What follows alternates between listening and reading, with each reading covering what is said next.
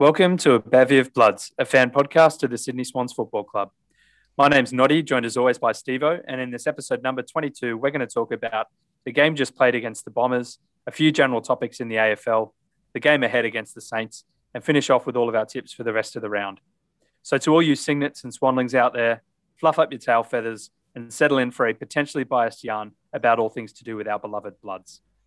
Last Saturday afternoon on the 1st of August, at an empty Melbourne cricket ground, the sixth place Sydney Swans defeated the ninth place Essendon Bombers by 7 points, with a final score of 16-6, 102 to 17-7, 109.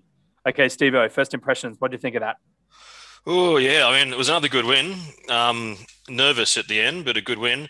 And that's 3 weeks now. We've been talking about being challenged by teams playing for final spots, and that's the third time in a row that we've had a team come right at us, and we've found the answers, which is really good. And I think this one somehow for me was even more pleasing than the Giants one or the Dockers one, because Essendon really kept coming at us all the way to the end, even when we looked like we had it won. I mean, we're up by like 19 points with about 5 minutes to go, and they kept coming, and we ended up getting over by 7. So, yeah, really happy to see, especially given all of the trouble it's been moving around the country and stuff for the Swan squad to get another really good win, 5 in a row. Definitely, mate. This was just another epic tussle between the Bloods and the Dons, adding to the already many examples of close clashes between these two. I'm going to call it modern rivals. I know I'm not the first one to, but yeah, look, I was just pumped to get the win. That's 2 against the Dons this year. I'll repeat, 2 wins against the Dons. I feel extra happy when we beat Essendon for some reason. As you mentioned, 3 weeks in a row now against teams that were challenging, but also 3 weeks in a row now with relatively slow starts to the game.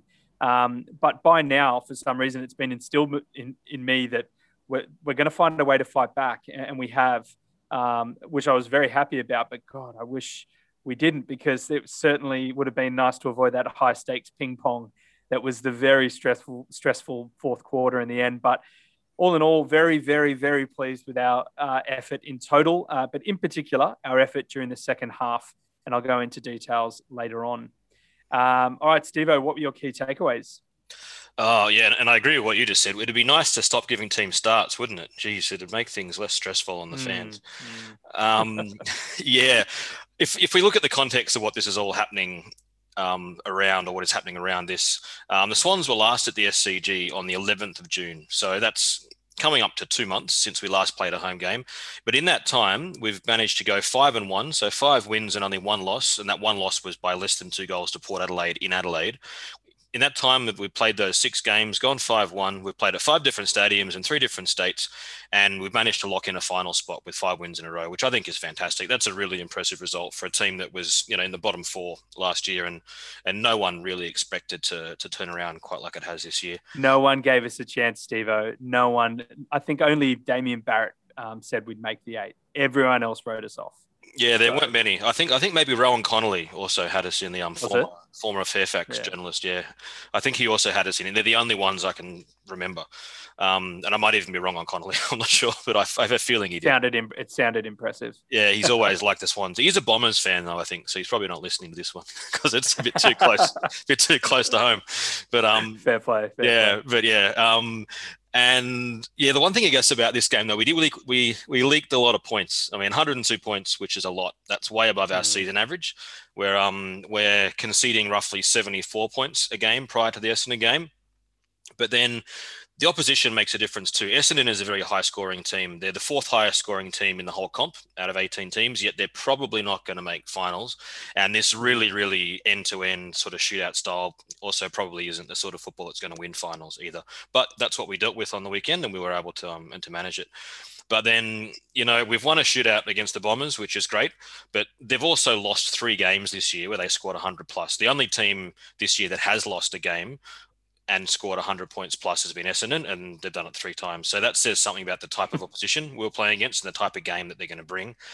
And really, we can't give the better teams the chance to kick a score like that. If we give, the Geelongs and the Bulldogs and the Melbournes of the world the chance to put 100 points on us, we're probably not going to come away with a result.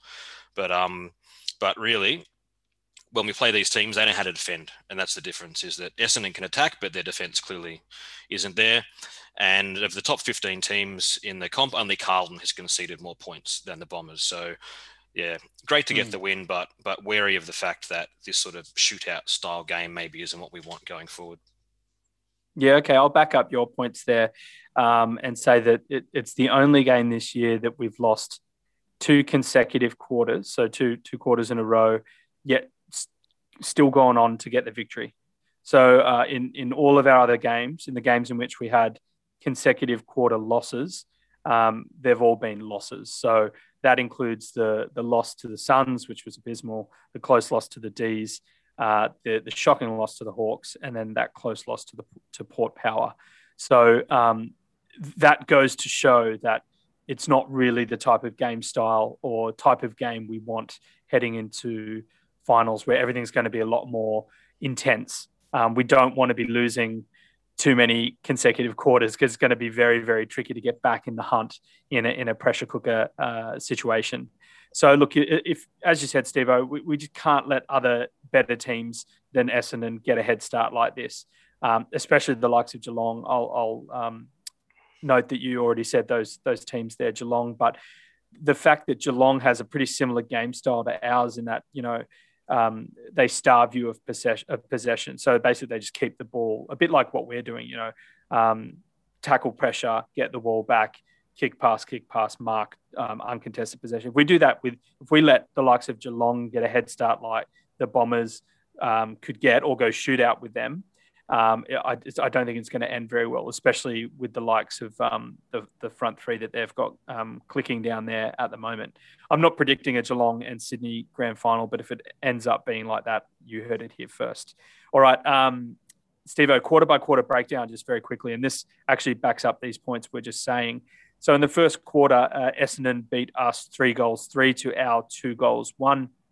In the second quarter, Essendon beat us 3-2 to our 2-4.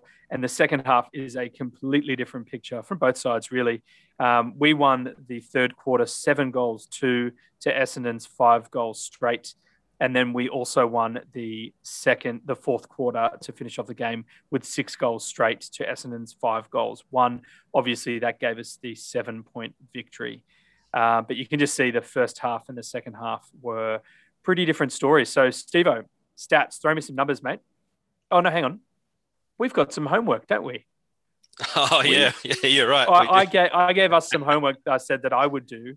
And lo and behold, you went off and did it for me. I had a strange feeling that maybe you would give me a hand on this, Stevo. So I want to thank you. What was that homework there?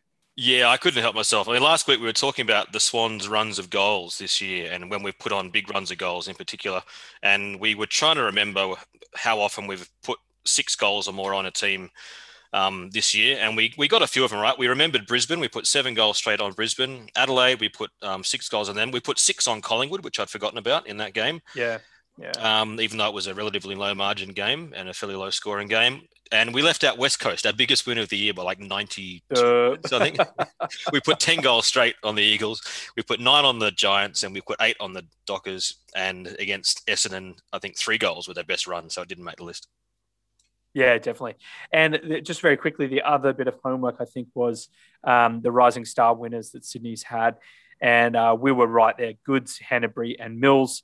Goods in 99, Hanbury 2010, Mills in 2016. But we're also, I guess by default, we can count Lewis Taylor now, who's obviously on the Swans list. He won in 2014 while he was at the Brisbane Lions. So I think we've done our job there, Stevo. Now, back onto the stats. Throw me some numbers, mate. Yep, homework completed. So, tick. Yeah. So last week I talked about how great our tackling effort was. We made 64 tackles to 36, which was right on our average of tackles for, and 28 tackles to 2 inside 50, which was more than double our average of 12. This week there was a massive drop off in the tackle numbers. We made 42 tackles only. Our average is about 63. They made 39, and we only made 1 tackle inside 50. Essendon made 4. So in the whole game there was only 5 tackles inside 50. Buddy Franklin made 5 by himself against Fremantle 2 weeks ago. Just to put that in a bit of context. But I don't want to suggest that this is the entire picture. So just because we're not tackling inside 50 doesn't mean there wasn't some really, really great forward pressure going on. And that stuff doesn't necessarily show up in tackle stats. And there's one of the moments I'll talk about in the next section with Sam Reid to try and illustrate this one. a bit. And it depends how the ball's coming into the forward 50 too. If the ball's coming in, really quick and clean, straight to the forwards, and you're picking it up and you're scoring and it goes back to the centre, you don't really have the same opportunity to lay forward 50 tackles. So maybe the nature of the game also is reflected in that stat. But yeah, still a very good effort forward of the ball from our players, I think. Yeah, definitely. So obviously you've touched on tackles and the fact that we were lacking those hard numbers, but didn't mean that we weren't still applying the pressure. I'm also going to add that we sort of found a new way to win in a sense. We're obviously not known for our clearance work, but we'll go through the numbers and that comes to the fore. But when we actually made more of a contest in the clearances, not necessarily beat the Bombers in it, but when we made more of a contest in clearances, it gave us more inside 50s, and that gave us more opportunities to score that we needed, especially in that second half. And I'll just highlight when we look at clearances versus inside 50s, I'll just pick out the third quarter. So we actually ended up losing both of these stats. It wasn't too big a margin in the end, but effectively in the third quarter, we lost the clearances by 3. Essendon had 11, we had 8, but then we reversed the inside 50s because we'd actually lost inside 50s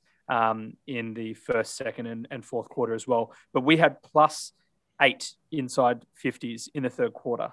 I'm not saying that all of these individual additional inside 50s equated to the 7 goals, 2 behinds that we kicked, but it was a trend that we had in the third quarter. We matched them in the middle, and then we're able to get the ball forward, and then we had some of that tackle pressure, and with that was that all-important third quarter where we kicked 7 goals to their 5 goals straight, which basically helped us get the win.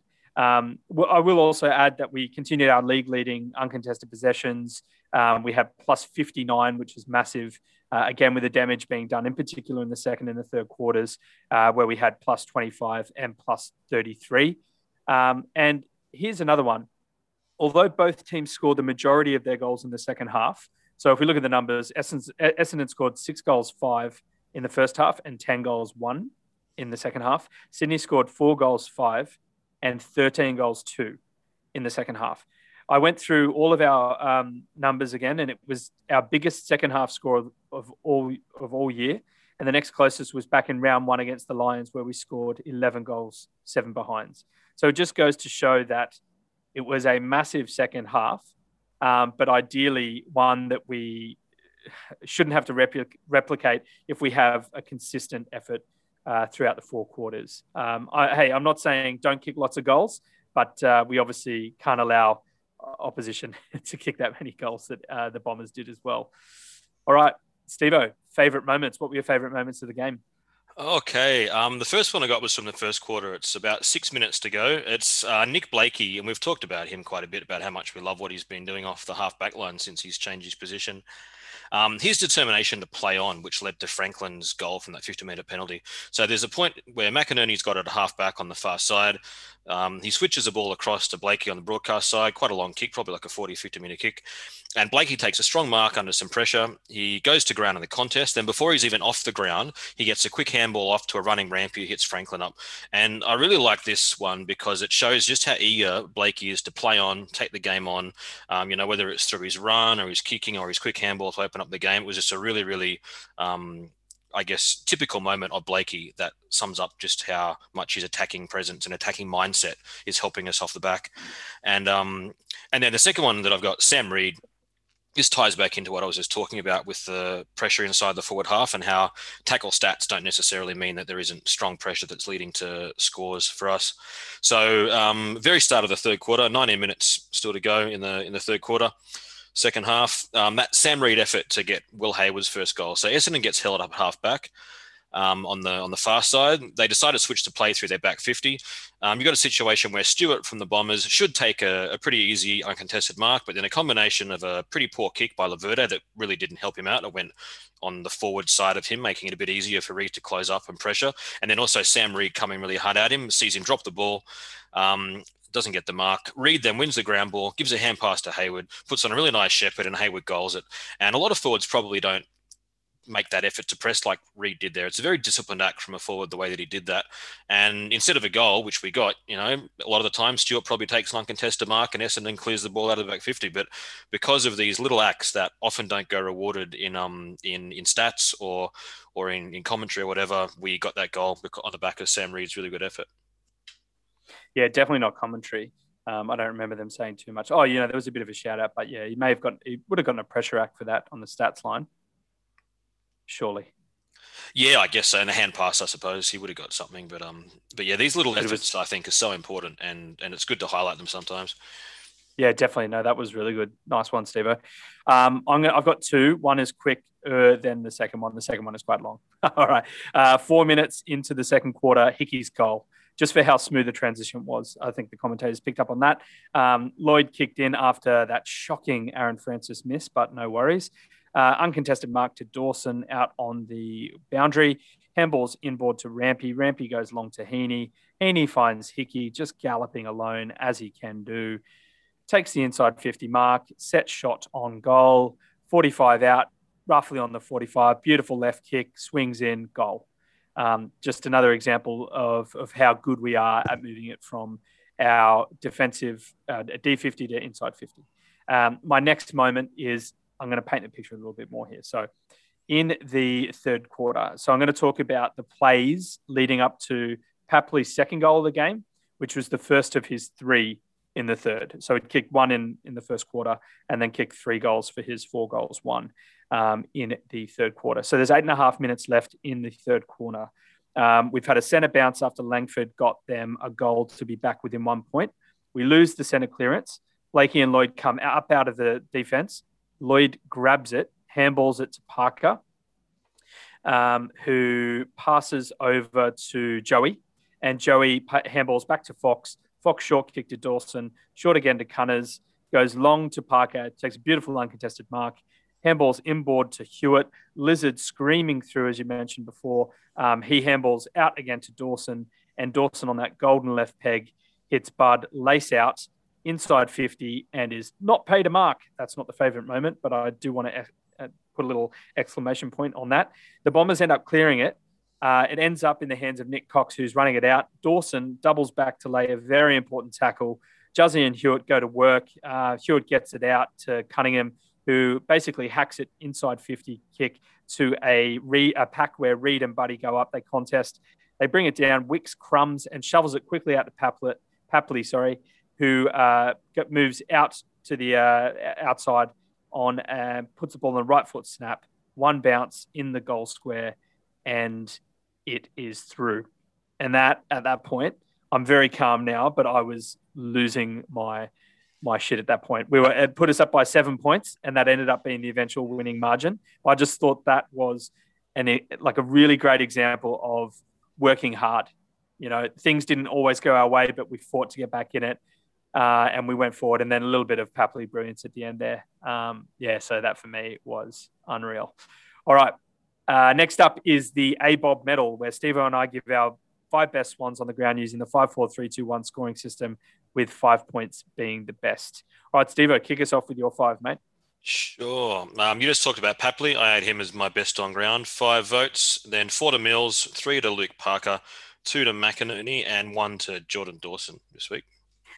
Awesome. All right. Well, I'm pretty similar here, mate. Slightly different positionings. I gave Callum Mills 5, Papley 4, Dawson 3, Parker 2, and 1 to Juzzy McInerney. So we are 100% the same, but just different positions. So why don't we divvy them up, mate? You want to go Paps, Parker, and Dawson? And I'll go Mills and McInerney? Okay. Perfect. Yeah, Papley. I mean, it was pretty tough. Papley, Mills, and Parker, I thought were all fantastic. It was pretty hard for me to choose between the 3 of them for best on ground, but I went with Papley just because 4 goals won and a goal assist plus 9 score involvements and 17 touches, I think is an outstanding game from a small forward. And it was him that kicked that run of 3 goals, split only by a goal from Jake Stringer from Essendon, but 3 consecutive Swan goals in the third quarter that really got us back in the game and gave us a bit of a wet sail going into the final quarter. So that's why I had Papley at the top of the list. And then Parker, I guess I'll do all 3. I think then you can take over.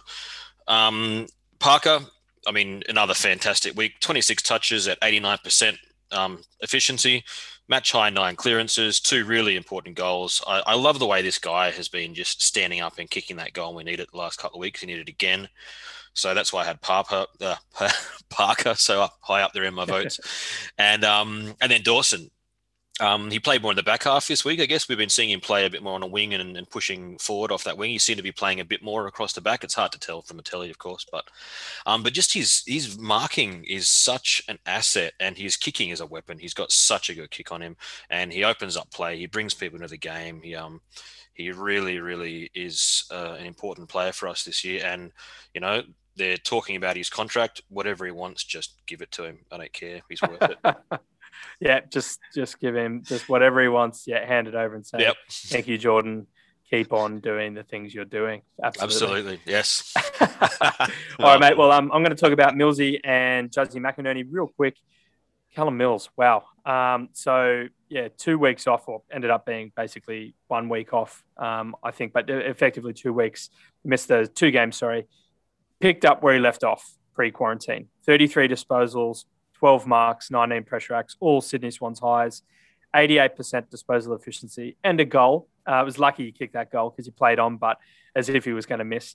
Callum Mills, good God, what a game. I'll talk about it in a sec, but he racked it up in fantasy as well. Legend. All right, Juzzy McInerney. This guy was just winning the ball all over the ground. He was the highest Swan for contested possessions, equal third for pressure acts.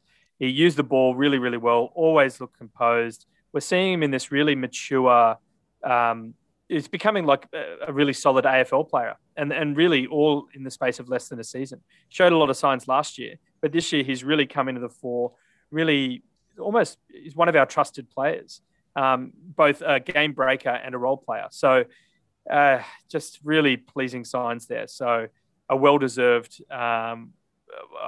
2 for Steve and 1 for me. But in terms of honourable mentions, Stevo, who'd you have? I got a couple. I was just wondering, you talk about that Mills goal. Did he pinch that off Buddy? Was it a Buddy free kick and then Mills played on? Yeah. So that would have been an internal memo. Take it off.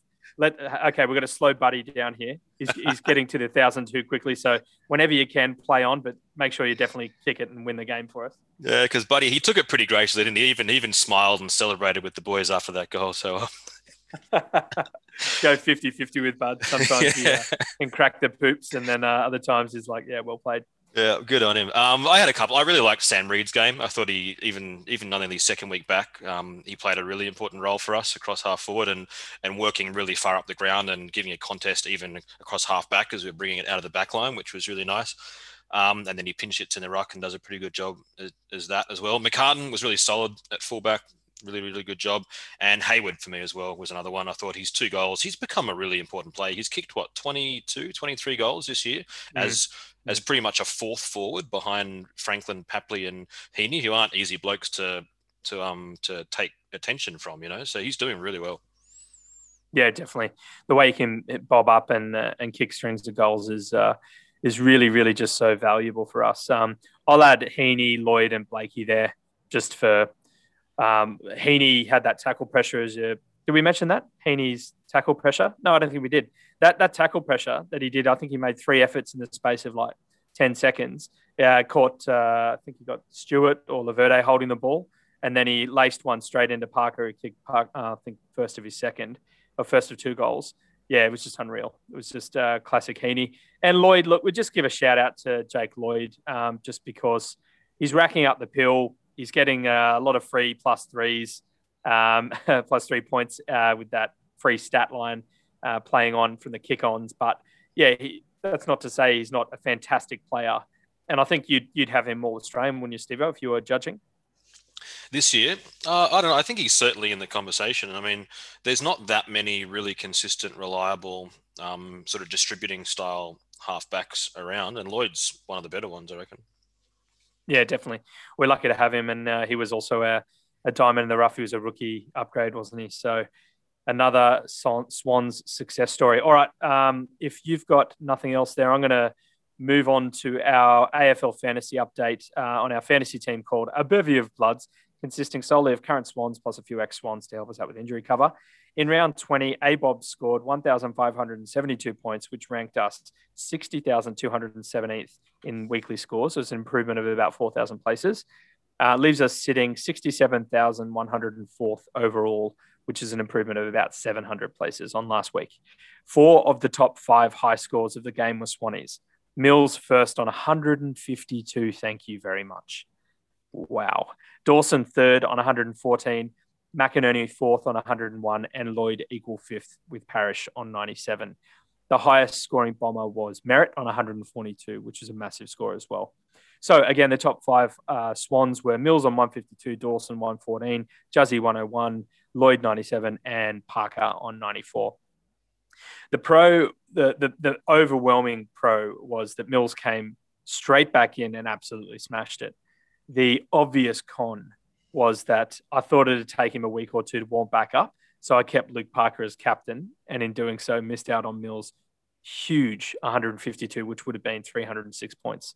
I was sobbing. Anyway, in terms of trades, I've got Rowie waiting on the bench should any changes be made, but we will chat about likely ins and outs in the preview section. So we'll move on to that later on. All right, Stevo, over to you for a quick VFL update.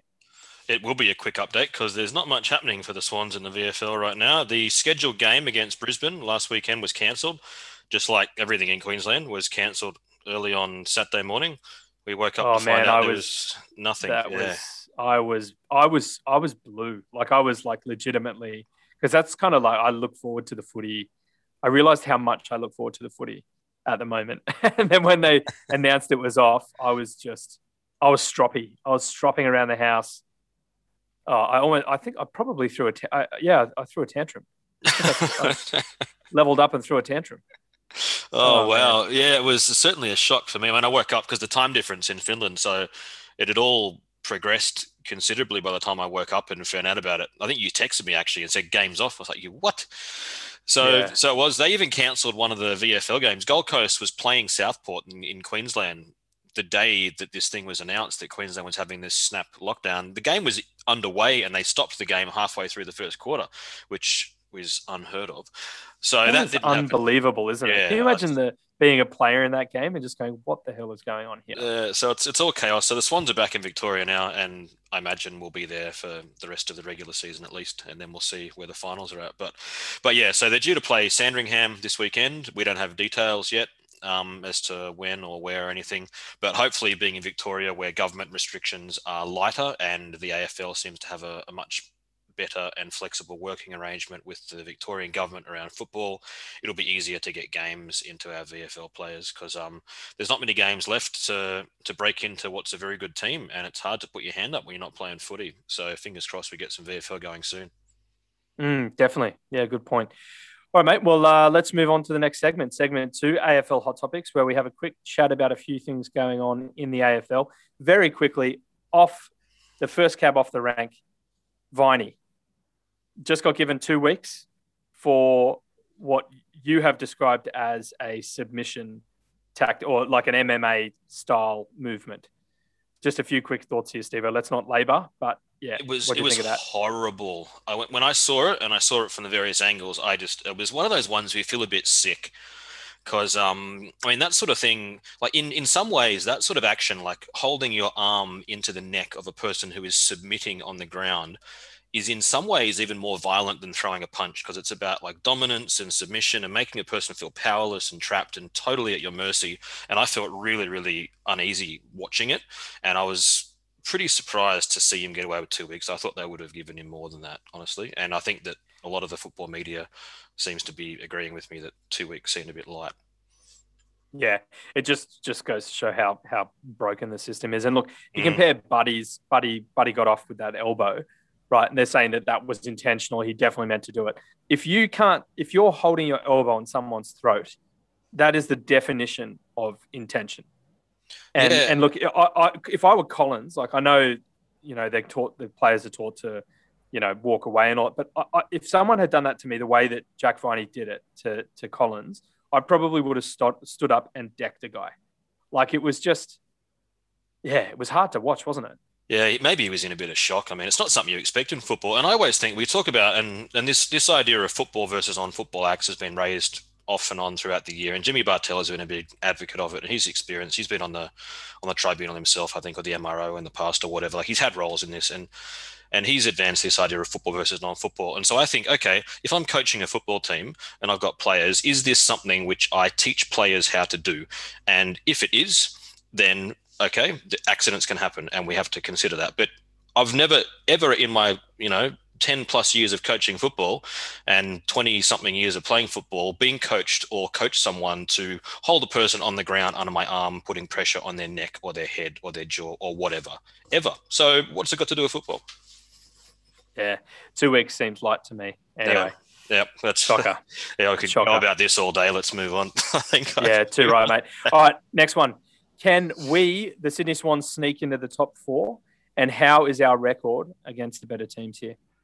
Oh, we can. We need to win all our games. So we need to win 3-0, 3-0, and hope that Port drops one of their games. They play the Crows this week, then the Blues and the Dogs. We need them to drop one of them, and we need to scrape a little bit of percentage over the top of them as well. So it's possible, but it's not entirely in our hands.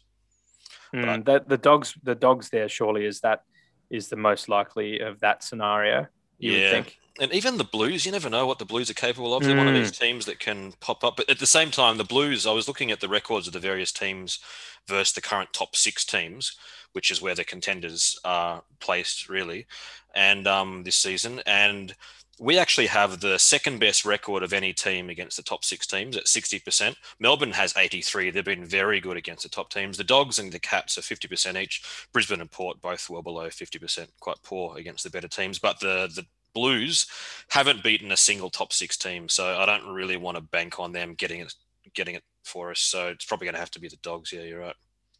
Or the Crows at the 50th showdown, but we can talk about that when we do the tips later on. But yeah, less likely. So yeah, all right, next one. The Crows have beaten Melbourne and they've beaten the Cats, so maybe the Crows could do it for us. They've got form against the top teams. They could do it. It's the local derby down there, local derby. So I say derby. Know. What do you say? I say derby. It's derby. You say derby. Okay. Yeah. I say derby. Yeah. Yeah. So if we're both... derby, I think is WA. Yeah. Right. Okay. Yep. WA, maybe Tas, I think. Anyway, if we've got any listeners out there from Western Australia or let us know. Let us know. Please correct us. We're happy to learn. All right, next one, Stevo. Swannies are now a certain to finish no lower than 6th. Which of the potential 7th or 8th teams would you least like to face? Would you rather least like to face or most like to face? Yeah. Either way. No, that's easy for me. The one I don't want to play is Essendon. They've pushed us to within a kicker and a bit. I mean, 7 points and 3 points. Yeah, I don't want to play them, honestly. I think they probably won't make the finals, but if they do, they'll finish 8th, and I'd rather come 6th and play whoever comes 7th and come 5th and play whoever comes 8th because that's the way the finals work. Yeah. Essendon and the Giants, but I think Hopper's now injured and maybe they're fading a bit. But yeah, Essendon for me is the one to cross our fingers don't get in. Just very quickly, Hopper, I think I saw get stretched off the other night. What happened to him? I missed that the bit of play. I forget the details. It was a concussion, and they did some stuff in hospital. I think he's all right, but I'm pretty sure he's not playing at least this week or yeah. Look pretty bad anyway. So I also want to avoid the Dons just for how close our games are. Richmond is not what's going on with them, but they're a smoky. Well, it's funny to say that Richmond are a smoky. They're theoretically dangerous, so I feel funny about them. And Giants just for the fact that they have a habit of upsetting us as well. I also don't want to play West Coast or Freo at Optus though, and especially if we end up 5th, that should be a home elimination final, right? Well, 5th or 6th. So yeah, in theory, we're not going to be playing in Sydney, so. I guess that's a segue to the next question. If we get a home final and therefore a choice of location, where should it be? Where would we like to play? I mean, this partly might be out of our hands. It might be that the AFL realises that they can't get the crowds in Victoria and they have to ship the whole finals off to WA or something. But notwithstanding that, I reckon we should play our home final at Cardinia Park, GMHBA. That's our new home away from home. We had a great win there earlier, and why not keep it? It's a good side. I don't think that the Swans are probably going to fill out a Marvel Stadium or an MCG, so why not put us out in Geelong and get a good crowd out there? Yeah, we got plenty of South fans down there. Shout out again to our South fans, or Swans fans who are South Melbourne based. And yeah, we had a good crowd out there and a really good result against the Eagles there. And we've also really, I would say, in recent history, played Geelong really well there. So look, yeah, I'm with you, mate. Cardinia Park, GM HBA. If we do have to play the Eagles or the Dockers at Optus, I guess the crowd will be against us. But if Buddy's fit and firing, we know he likes to heat things up there. So that's a bit of silver lining there in that scenario if that eventuates. All right, last one, Stevo, or two more. Will Alistair Clarkson coach in the AFL in 2022? If so, where do you reckon? I reckon if I were him, I mean, it'd be nice to have his options, wouldn't it? Because he's got the option of taking a year off and just enjoying his payout from Hawthorn, however much it was, probably quite a lot of money. Touching $1 million. $1 million bucks. There you go. Why not just take a year off and, read the newspaper and go for holidays and stuff and go for walks? Domestic travel. Yeah, morning coffees or something, like whatever he likes. Does he have basically access, like the state of Tasmania is just like, come on in? Yeah, probably. He could probably set himself up down there. If he is going to coach, I guess I think there's three options. Collingwood wants a coach. I don't know if you want to go there.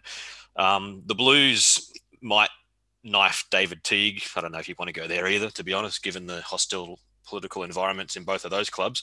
And then the Suns is the other one, even though Stuart Dew up there is still contracted, but the AFL runs that club more or less. Like it's their thing, and I wouldn't be surprised if they try to insert Clarkson in there. But then why not just wait until Dew's contract finishes? I think he's kind of contracted till next year anyway. I want to just line Clarkson up and send him up there in 2023 if that's what you want to do. So I don't know. I don't think he'll coach next year unless he wants to.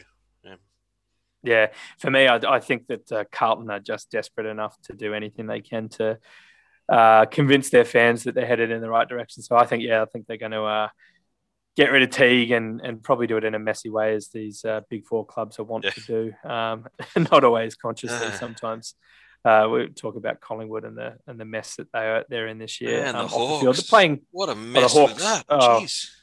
Wow. All this. Yeah, no, we spoke about it. Yeah, I'm definitely here until the end of 2022. And then what was it, 2 weeks later? Nah, I'm gone. So it was really, that one shocked me. He's won them 4 flags. You reckon you'd want a bit more of a dignified exit than that, wouldn't you?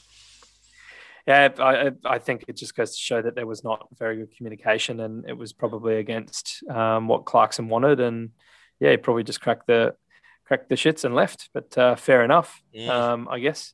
All right, last one is Buddy's 1,000 countdown. So 15 more goals to kick until the magical milestone of 1,000 is reached. If we're guaranteed 4 more games, so that's 3 more games in the regular season rounds, 21, 22, 23, plus 1, fingers crossed, quote-unquote home elimination final. That's 4 games. He'll need to kick better than his career average to get it. His career average is 3.14 at the moment. He'll need 3.75 goals a game. This year, however, he's kicking at 2.7 goals a game on average. So it's going to take a few bags. So if we do end up over at Optus, we know that he devours goals over there. It could end up happening. But like Steve, I know we've made our position clear on this previously. You want to just bring it up again?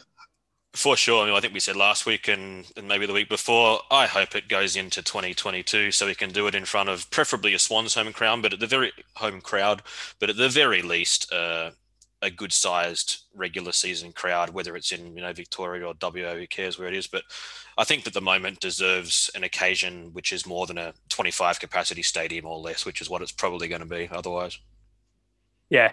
The selfish Swans fan in me says, yep, please hold off. I want to be there at the ground. I want to run on. I want to take my family onto the ground. So it's one of these things that we always remember.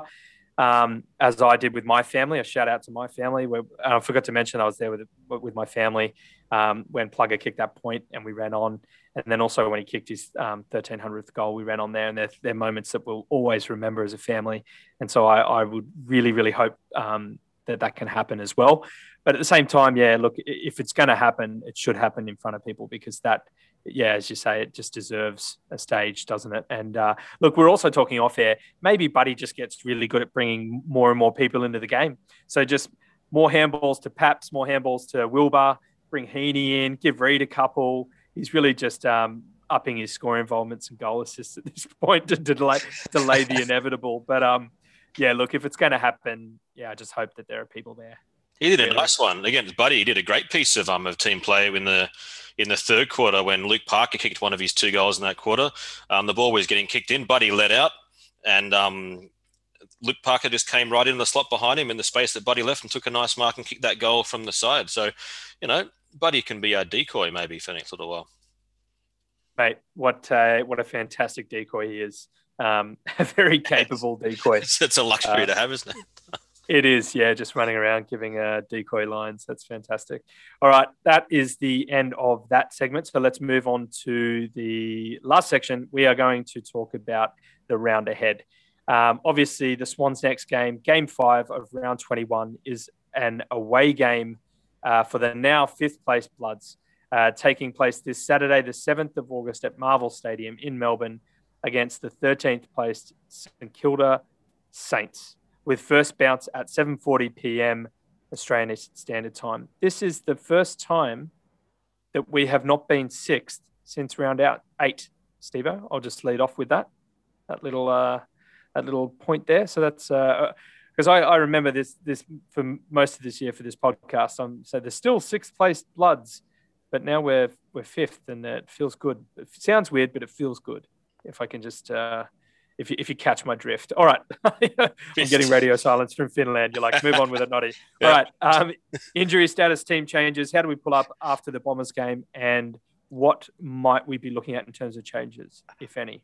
The only injury, it looks like Isaac Heaney had a bit of a thumb injury. He's listed as a test. It looks like he'll probably play, we're guessing. So that was the only injury. Our injury list is pretty much non-existent. I mean, besides Heaney with his thumb test, it's Naismith with his indefinite ACL, and that's it. Everyone else is fit. Everyone else is good to go. Warner was supposed to play in the VFL against Brisbane last week, but that was the cancel game, so he didn't get to play. So yeah, Warner is ready to play footy again. That's it. We can pick from pretty much the whole list. So okay. So we're looking at form then. So yeah, who are we looking at that potentially could be in danger? The one who we ask a question about every week is Bell, but clearly he's playing a role that they like because he's been in the team for about 2 months straight now. So he must be doing something which is pleasing the coaches, which we don't see when we watch on the telly. Some sort of like defensive team role or something that they like him doing. But still, he's the one that if I wanted to bring someone else in, you'd have to say is the most vulnerable. And I would really like to get, now that Campbell and Warner are both fit, if in terms of players who could do damage for us in finals, I'd like to get a game or two into them before we go into finals. So I'd like to see one of them come into the team. Okay, so Bell out, Campbell or Warner in. Yeah, probably Campbell, just because Warner's not played VFL yet. So maybe Campbell. Yeah, okay. Campbell is, he actually... I think he's more of a half forward or mid forward. I think that's where he played most of his footy in the juniors. So rather than the halfback, which was what he was starting in the first half of the year. So he could probably come in for Bell. He's not as big as Bell, but he's quick and he's got that deadly left kick. So yeah, I think it's not like for like, but I think he could play, definitely perform that role. Yeah, if Heaney is like even 50-50, are you resting him? I would, yep. I don't think there's any value in playing a partially fit Isaac Heaney 3 weeks out from finals when we've already guaranteed a top 6 spot. I think it's pointless. If he's not really, really, really good to go, then just give him a week off if he needs it. But I mean, he'll know how he feels, and the doctors at the club will know how he feels and everything. But I don't want to risk potentially our most game-breaking finals player for the sake of 3 games that probably aren't going to get us into the top 4 anyway because we're relying on other results. So. Yeah, I would rest him if he needs it. And maybe Rowbottom in. Rowbottom or Stevens. Probably Rowbottom. Stevens still uncontracted. A lot of chat on the Swans forums or the Facebook page. Some saying let him go. I'm in the camp of definitely would like to keep Stevens because I think he's shown enough he's going to be a very, very good player long term. Is Wicks Do you think Wicks holds? I think so. I think he still plays a really, really good role. And Stevens is tough too because like he's a genuine winger and we don't really have any of these other younger ones who are genuine wing players. So I would love to keep him. I could understand if he wants to go somewhere and get opportunities, but I think he's just been very unlucky this year that we've had a ridiculous. We just said we don't even have any injuries and it's round 21. So in any other year, he probably did play 10 or 15 or more games because there would have been injured players. So he would have been in the mix all the time. It's just that this year has been really, really tough for him. I'd love to see him stick around for another year and the Swans reward him with maybe another 2-year contract just to show some faith in him. But yeah, like I get it. You know, you've only got a certain amount of time you can make a career as a professional athlete. So I understand that as well. And he was we're going to get garbage. He was pick 5. If we trade him, he was pick 5. If we trade him, we're going to get like a pick 30 or 40 or some rubbish for him, you know? So I'd love to keep him. I think that he's going to be an absolute cracker in years to come. So whatever we need to do to hold on to him. But I think we did a very quick list management chat in the buy round. It certainly wasn't in any detail, but I know you and I have been talking about getting something together off air for on air, funnily enough. So why don't we work on something in the next couple of weeks? Because I know it's going to be a conversation. Well, already is a conversation going around in circles. So why don't we have a bit of a think about it and give the listeners our thoughts next week or the week after, Stevo? Yeah, sounds good.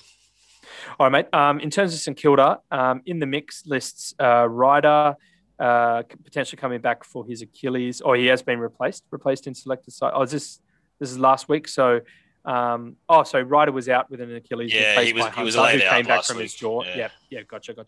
Yeah. Hunter came in.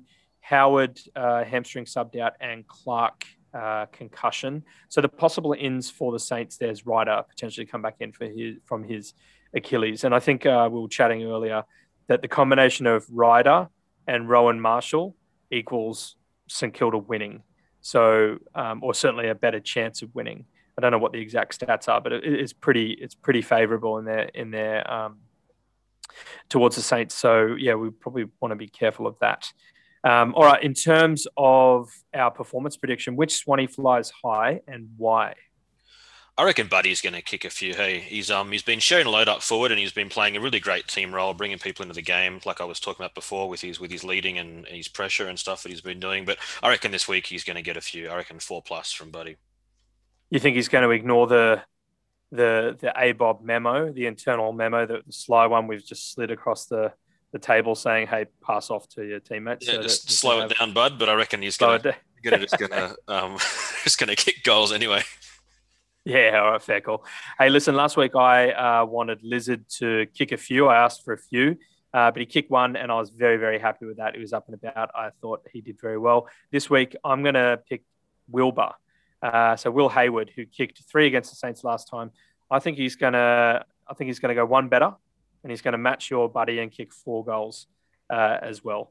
But I'd be happy with just some forward half pressure as well. So, which he does. But I just want him to continue that as well. All right. In terms of the opposition danger players, which Saints do we need to be careful of? For me, it's their marking forwards. Max King, Tim Membrey. They combined for 7 goals straight last week against the Blues. The team did not play well against the Blues, but they did. And they're both really good players. They'll make the most opportunities, so we just can't give them opportunities. We can't let them get that sort of ball inside 50 because they're the sort of guys who are going to take marks and kick goals. Yeah, definitely. I don't know what his accuracy is like, but Max King is the type of player who can put it together on one night. Obviously, I know, so you got that 4 straight. That's pretty good. But I know he can spray or has sprayed in the first half of the season, but I think he's improved his kicking. So need to be very careful of him. For me, it's Jack Steele again. He's elite in tackles, elite in pressure acts, elite in contested possessions. He's number 1 in tackles, averaging 9 a game. He's number 7 in the league for contested possessions, 14 a game. Continues to shine and lead the Saints from the front very, very well. I think he can hold his head up high. Jack Higgins obviously scored 1 goal, 6 behinds against us last time we played in Sydney, 3 of which were in the fourth quarter with the game there to be won, and he didn't. So if he holds his spot, which he probably will, he'll surely be looking to bounce back in a big way. So just put a little asterisk on Jack Higgins there. for me. In terms of winning formula requirements, what do we need to do to get the win this week, Stevo? I think this is simple, and this is the case all the time, but it's pressure and forcing turnovers. The Saints aren't the most skillful team. They're not a great ball use team either. Last week, I was looking at their disposal winners list last week against the Blues. Of their top 10 ball winners on the ground, only 2 of them had better than 70% disposal efficiency, which was Ross and Hill, who had 79 and 83. The Swans equivalent number against the Bombers, of our top 10, we had 8 of our top 10 with 70% or better disposal efficiency. So we're using the ball a lot better than them. And of those guys, 5 of those 8 guys were better than the best St Kilda player last week. So we're a very, very good ball use team. And if we can pressure them and force turnovers, we can score off turnovers very effectively. So yeah, it starts with pressure. Yeah, okay. I think it's really simple. I think I really think we just need to not take this one lightly. Just because they've dropped off on form doesn't mean they should be disrespected. And we're in a pretty good patch of form, so we shouldn't let that get to our heads. So for me, this is a bit of a danger game as well that we could drop. So I don't want to go into this. I just don't want this to be another Suns or a Hawthorn where we just get completely smashed. So I want us to go into it taking it very, very seriously and respect the opposition and play hard. So that's what I reckon there, mate. All right. So in terms of recent form and previous meetings, obviously the Swannies are 13 wins, 6 losses, sitting in 5th. Woo! The Saints are 8 wins, 11 losses, 13th. So the Swans are 5 from our last 5, which is our longest win streak this year. The Saints are 2 wins, 3 losses from their last 5, with the last 3 games behind those 3 losses being Port, West Coast, and Carlton. So they had 3 good wins before their last 3 losses, is what that means. So they were in a good position, and then they blew it by those 3 losses that they've had recently, and they've been pretty bad losses. The Swans have won 4 of the past 5 games against the Saints. Our last loss was round 9 in 2020 when they beat us by 53. Our most recent win, obviously, was this year in round 12 when we got the 9-point victory. Aside from that loss in 2020, though, of those other 4 most recent games, we've beaten the Saints with an average margin of 42 points. So it can blow out. St Kilda's 8 wins have been against GWS, West Coast, Hawthorn, Suns, Roos, Richmond, Collingwood, Brisbane. So, you can read into that if you want. They were primed, as I said, to push into the 8 with 3 good wins in rounds 15, 16, and 17, but have dropped off the last 3 to end up 13th and a very small chance of making the 8 now. Doesn't mean they won't. In terms of overall team stats, if we look at tackles, Sydney's 3rd in the league, St Kilda 4th, so it should be a tight contest. Inside 50 tackles, Sydney 2nd, St Kilda 4th, again, going to be a tight contest. Goals, Sydney 3rd, St Kilda 15th. Disposal efficiency, Sydney 6th, St Kilda 15th, as you were saying there, Stevo. With all of that in mind, who are you tipping, Stevo? Swans to win for me, yep. And I'm relatively confident even. Wowzers, okay. I'm never confident when the Swans play, but that's just the eternal pessimist in me. But yeah, I think the Swans will win too, so long as we turn up and respect the opposition. So that's my tip. All right, Stevo, if a group of Swans is called a bevy, then what is a group of Saints called? I've had to do some work again because this is another double-up game, so I've had to get creative.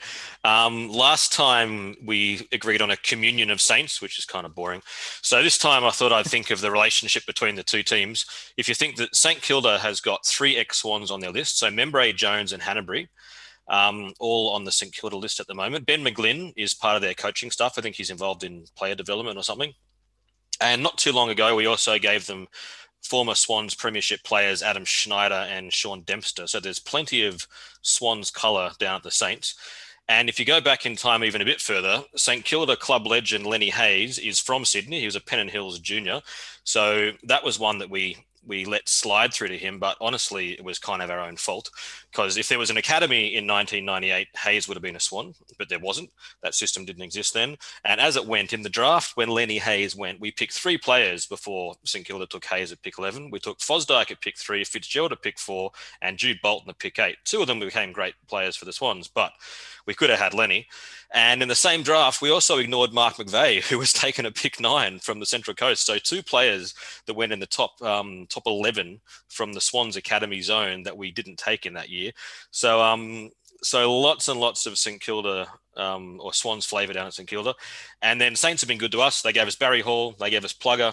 They gave us Craig O'Brien. And they've got red and white in their jumper.